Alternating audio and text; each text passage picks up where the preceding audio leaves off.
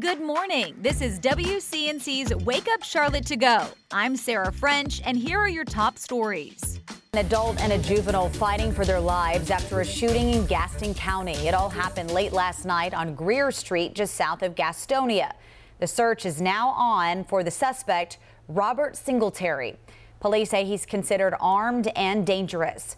Wake Up Charlotte's Richard Devane joins us now outside police headquarters. And Richard, police are now offering a reward for any information related to this investigation.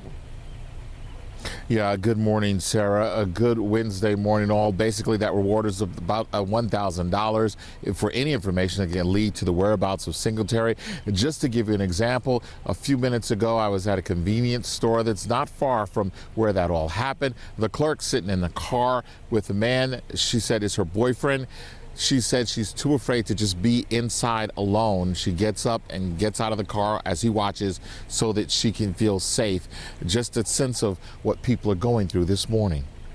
Police continue the search for Robert Louis Singletary this morning, at the same time warning the public that he's to be considered armed and dangerous. They are searching kind of the immediate area, but they are going out and they're making sure that they can do everything they can to kind of locate the suspect. Investigators near a house collecting evidence. This all started Tuesday night near Greer Road when shots rang out.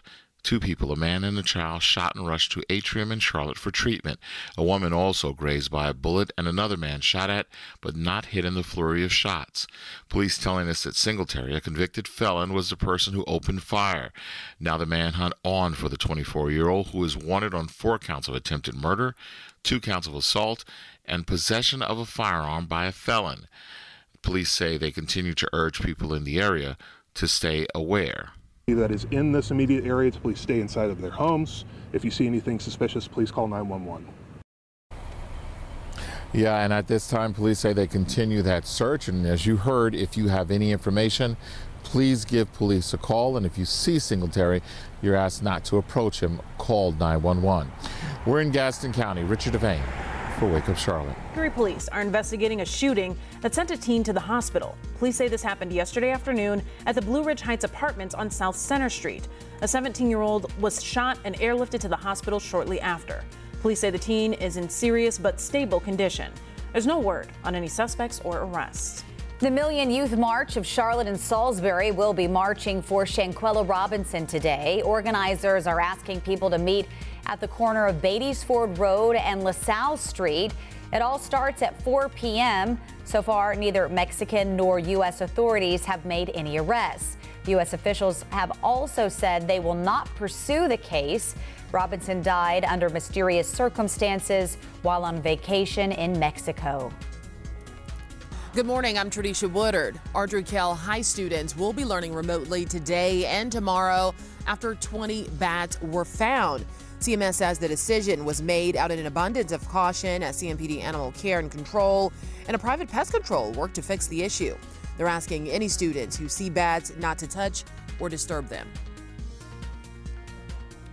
Gaston County Schools Superintendent is stepping down. The district announcing W. Jeffrey Booker will leave at the end of the school year. He says he's transitioning to another career opportunity. This comes as teachers in the district continue to voice concerns about problems with their paychecks. North Carolina students are closing the gap on pandemic learning loss. New state education data shows teachers are making huge progress in getting kids back on track with age-appropriate curriculum. The state superintendent does say more work needs to be done. North Carolina received more than $6 billion in stimulus funds used for teacher bonuses, more testing, and summer learning opportunities. Well, trending this morning, a heads up if you've got a Netflix account. The company says it's finally getting ready to roll out its plan to crack down on password sharing. Exactly how it will work, still unclear. Netflix says it will reveal a detailed plan sometime before June. The company says it's already seen great results in pilot programs in 4 other countries. If you're a member of, say, a household or a family member who doesn't live with their parents or with their family, then for a couple bucks extra a month, you can be an add-on. And so you can continue to watch Netflix at your house. But that's not the only change coming to the streaming giant. Netflix is also ending its original business model. The company is phasing out its red envelope DVD rentals. So 25 years ago, that program disrupted the movie rental industry. The first movie they shipped out was Beetlejuice. The final discs are going out September 29th. It's why this morning we want to know, when was the last time you watched a movie on DVD? Make sure you text in at 704-329-3600. I can't remember the last time I've watched a DVD. I remember watching like the Harry Potters when they first came out on DVDs. Okay. That's probably that was years ago.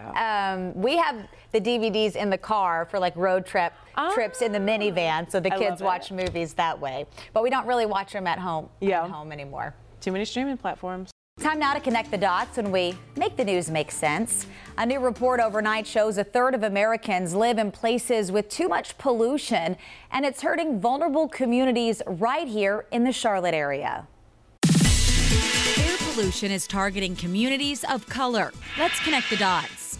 A new report from the American Lung Association says despite decades of progress, nearly 120 million people still live in places with unhealthy levels of pollution. That's an improvement from recent years, as experts say ozone pollution has generally improved thanks to the Clean Air Act. But it's not looking good here in Mecklenburg County. The Charlotte metro area continues to have the second poorest air quality in the Southeast. And when it comes to living with poor air quality, not everyone is treated equally. Researchers found people of color are nearly 4 times more likely than white people to live in a county with high air pollution. And that's connecting the dots. Thanks for listening. You can find all these stories and more at WCNC.com. Join the Wake Up Charlotte team weekday mornings on WCNC Charlotte from 4:30 to 7 a.m. Like and subscribe to our podcast and tell a friend.